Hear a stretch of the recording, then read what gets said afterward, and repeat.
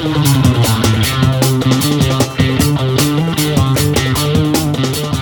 Fire 88.5 2 Triple R. You can find out more on my Instagram at Quiet Fire Radio.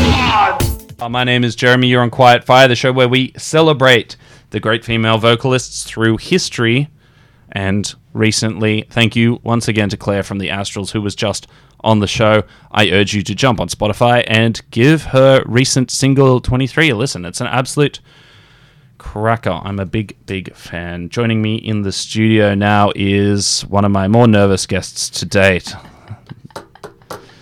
Ces Hotbake, a friend of myself and a friend of the show's. Thank you so much for coming in and joining me today. Thanks for having me.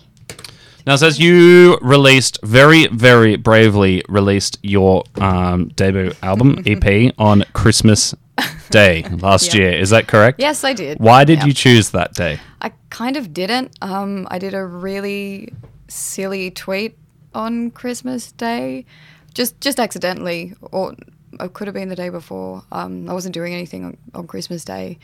Then this silly tweet got popular, and I did the classic, I will tack on a project to the tweet, but then didn't really have one, and had been meaning to upload the EP for a long time. And that's sort of just how it worked out. But then that is kind of on brand for me to do something that silly. Very on brand. Is the popular tweet suitable for community radio? No, absolutely not. Absolutely not. No, sorry. I'm sure people at home can use their favorite search engine in any case to find out a little bit about that. The EP is absolutely it's ridiculously good. I mean, I'm a massive fan, and it's been around for a long time. Being that you sort of, let's say, did a Kanye and just released an album flippantly, do you have lots of other albums that you could do that with? No. That one, I'd only been sitting on it for a couple of months, but the songs were sort of a bit old. I did actually find a whole album in an old SoundCloud though, which I don't want to release, but no, not really. I've got a lot of things that haven't been recorded. Yeah, right. Got lots and lots of, I have a big back catalogue. Yeah. That has not been recorded a lot. So Waitress, one of the songs off it was released in 2018. That's like about 18 months previous. Who did the album art? Because the album art's really beautiful as well. Did you make that yourself, or is that someone else? Andy, one of my bestest friends, Andy, did the Mush from the Wimp cover, which I was really happy with. Yeah, cool. Tell me about that. The EP title, Mush from the Wimp. Is it some sort of self-depreciation? Yeah, it is and it isn't. It's actually from a headline of the Boston Globe that went to print but shouldn't have. It was a placeholder headline for an article about Jimmy Carter, and I think the actual title, the headline that it should have had was All Must Share the Burden. I think he was talking about like a taxation, but some cheeky puss at the Boston Globe just put in this placeholder of more Mush from the Wimp, but it accidentally went to print and ran with a bunch of copies. Yeah, right. And I just thought it was really funny because that's funny, but then it sounded nice, like Mush from the Wimp, but then also was a bit self-depreciating as well, so I thought it really fit. Yeah, right. It's a very, very cool title. And do you play the piano that happens throughout the record as well? Yeah. Has that been something you played forever and ever? No, not at all. I had no musical training at all, but decided to maybe get some piano lessons when I was about 27. Yeah. It's because I wanted to be able to show the band I was in at the time song ideas, but ended up really liking it, so I just kept doing it. It's been really fun. Right. So you do have a really deep musical background, playing in bands around Sydney for quite some time. Yeah. Do you want to talk about any of that? Yeah. Are you going to take my lead on that? Yeah. Well, done all sorts of like silly one-off things. I think the first time I ever performed in front of someone was a work function when I was about 18, in like some sort of Australian Idol spoof, of which Courtney Act was one of the judges, and she described me as pitchy, which is true sometimes. From then, I think I just I was gigging at the Sando once a week for about a year, but then I joined Waco, or the Women's Auxiliary Choir. My mate Sonia very kindly asked me to join. Got more confident, then ended up forming the band Pills with Andy Gorhol, who did the cover, my mate Jasper. Shout out Jasper. Cool. Shout out Jasper. Bistro.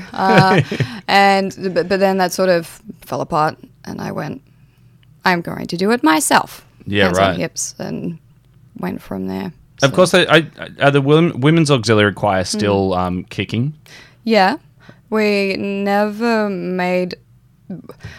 went out of our way to book shows. We were always just asked to be in shows. Yeah. And then I think it sort of, all of us ended up being in other projects, which was cool. So it's unofficially on hiatus, but we've been talking about wanting to do another show because they're so much fun. I love playing with Waco. Yeah, great. It's a really great experience to see live. Tell me about your songwriting process. So is this something that you actually sit down and do, or is it, it's taken you quite a long time to put this EP together? Is it something that just comes to you on a daily basis? Or? Yeah, it does.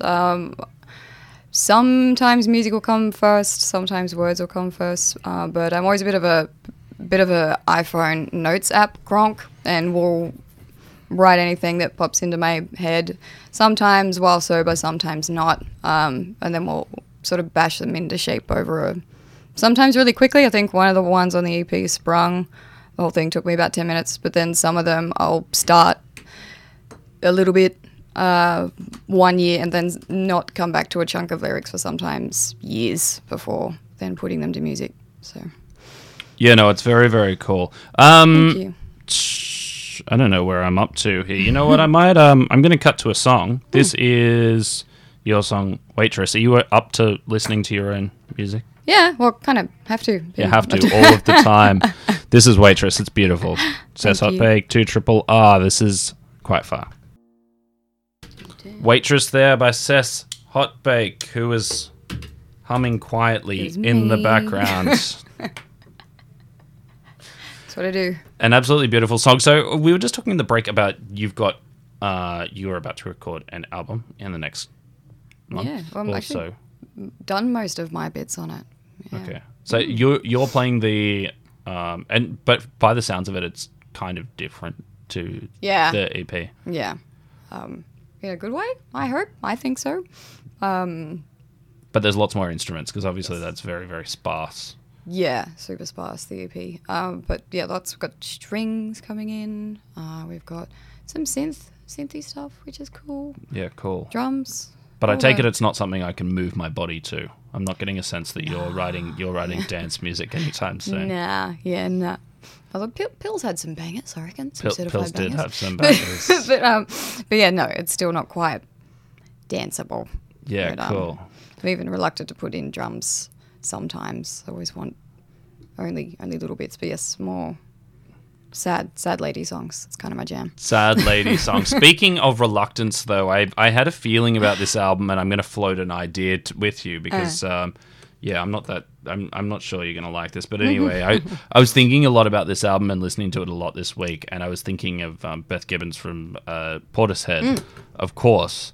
And sort of on her personal brand is not only her ability to sing, but as anyone who's seen the live in NYC, she smokes a packet of Marlboro Reds. Yeah. And then when I was thinking about sort of comparisons to your music for whatever reason, I was thinking about the beautiful husky vape voice, whereas there's like, there's the cigarette voice that Beth Gibbons has, and now I'm going to float this idea of vape vocals. Is that actually a thing? Because that's sort of in your personal brand as well. Oh, it is.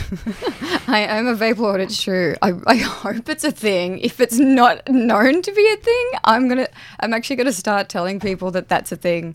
Maybe make it part of my legend. Like a Joni Mitchell's a billion durries a day. Beth Gibbons, like similar. I'm going to be like, it's on the vape. I'm actually a little bit husky today almost because too much vaping evidently. But I don't know what it is, but that's so good. Yeah, I'm using that. My vape vocals.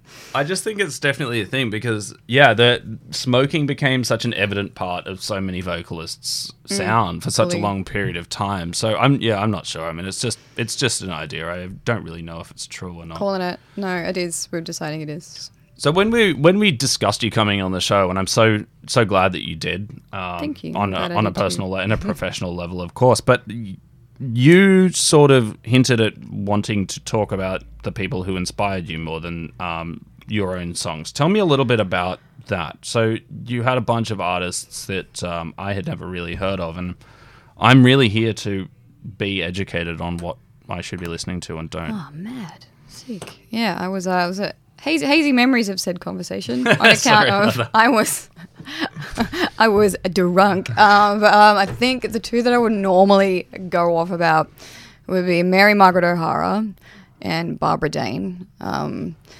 Two very different time periods. Barbara Dane is still going at about 93. She emailed me. It was really exciting.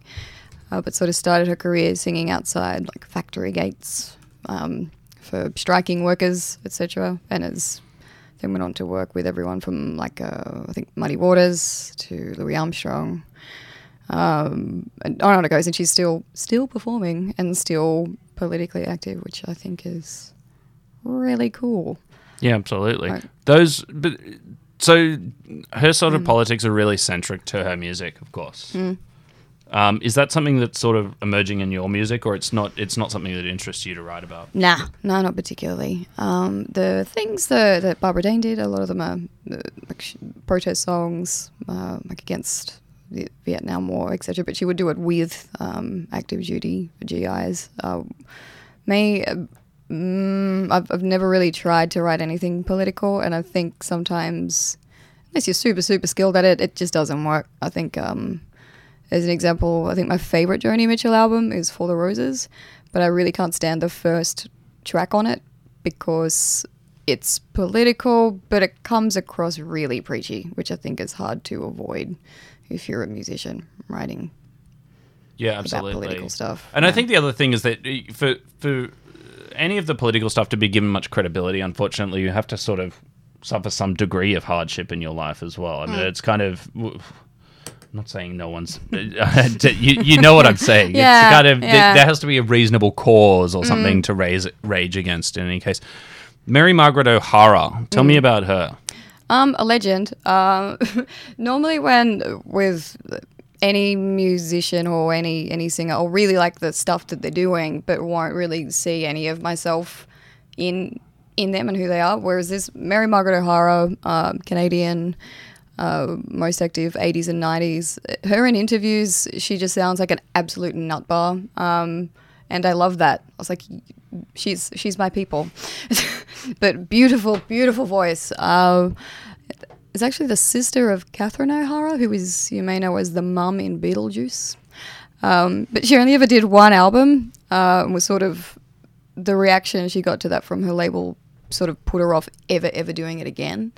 So, yeah, there's one album, Miss America, released in 1989, probably my favorite album of all time.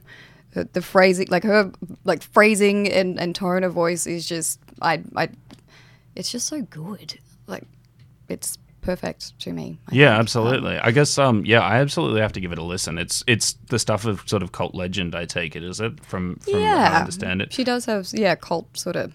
And she sure. played guitar, sang. What's sort of the format of the music? She sang songs that she wrote. Most of them are her own. She'll occasionally do covers.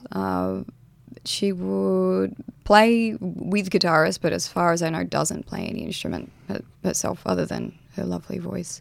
But she did work with, wish I could remember his name. Miss America has guitars with one of the blokes from XTC who invented some sort of like infinite reverb pedal or something for the guitar that's on it. Infinite guitar. It's Michael Brook is his name. There you go. Got it. Quick. But, yes. Which I don't know squat about guitar, but I've been told can't that it's tell cool. you. Oh, it's to do with the sustain, I believe. Right. Okay. There you go. Make guitar sound longer. Make guitar sound longer. Infinitely again. longer. That's absolutely right. Infinite guitar. Legend. But yeah, that'd be one of my. Those are probably my top two favorite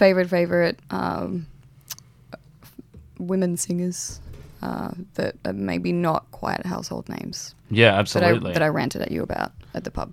No, that's okay. That's okay. I think we're going to cut to one more song because we're running out of time. This is Cirques Up from your EP. Mad. Thank you. Cirques Up here on 2RRR 88.5. This is Quiet Fire. That was Ces Hotbake. I can never say that. Ces Hotbake. Oh, you got it. She is in the studio with me right now. Welcome back. Tell me, what is a cirque? Oh, Douglas Sirk was a director of like really beautifully shot sort of Technicolor melodramas. And I wrote that song because all my friends were annoying me by being really melodramatic about stuff that just like did not matter at all. So Douglas Sirk. And it's a cute pun. Surfs Up. Yeah. Cirques Up. Ah. It's a really, really beautiful song. Ces, and I had something else I was going to say to you. Oh, we were just talking off air about you improvising and having to learn your own songs. So I actually think that not only are you a great artist, but you also might be one of Sydney's better cover artists as you cover your own songs. Yes, yeah. Trying to learn each week how on earth that song you heard. Yep, yeah. I'm not like, I really like playing piano, but I'm a terrible student in pretty much everything I do, in that I will not practice or do my homework ever. So when I'll finally have a show booked, I essentially have to relearn all my own songs, which was particularly bad when I was recording the album and did a lot of improvisation. So playing them at a shows, not only did I not really know how to, I wasn't practiced at them, but I just stone cold did not know how they went and had to listen to my own demos over and over again in order to maybe almost get them and then write them down. Whew. Well, Ces, thank you so much for coming on the show today. Thank you for having me. We usually at this time have a little bit of promo about your shows coming up, but you are still just putting the finishing touches on your album, which is coming out mid-year. So I really look forward to that. If I was at home desperately wondering, how can I find out more about Ces Hotbake, where would I go? Oh, my internet home is always Twitter. My Twitter handle is just Ces Hotbake, which is CESHOTBAKE. I had to pay the other Ces Hotbake about $15,000 to be given the handle. Oh, no. But I did get it back from her. It's a common name. There's plenty of us around. Ces, thank you so much.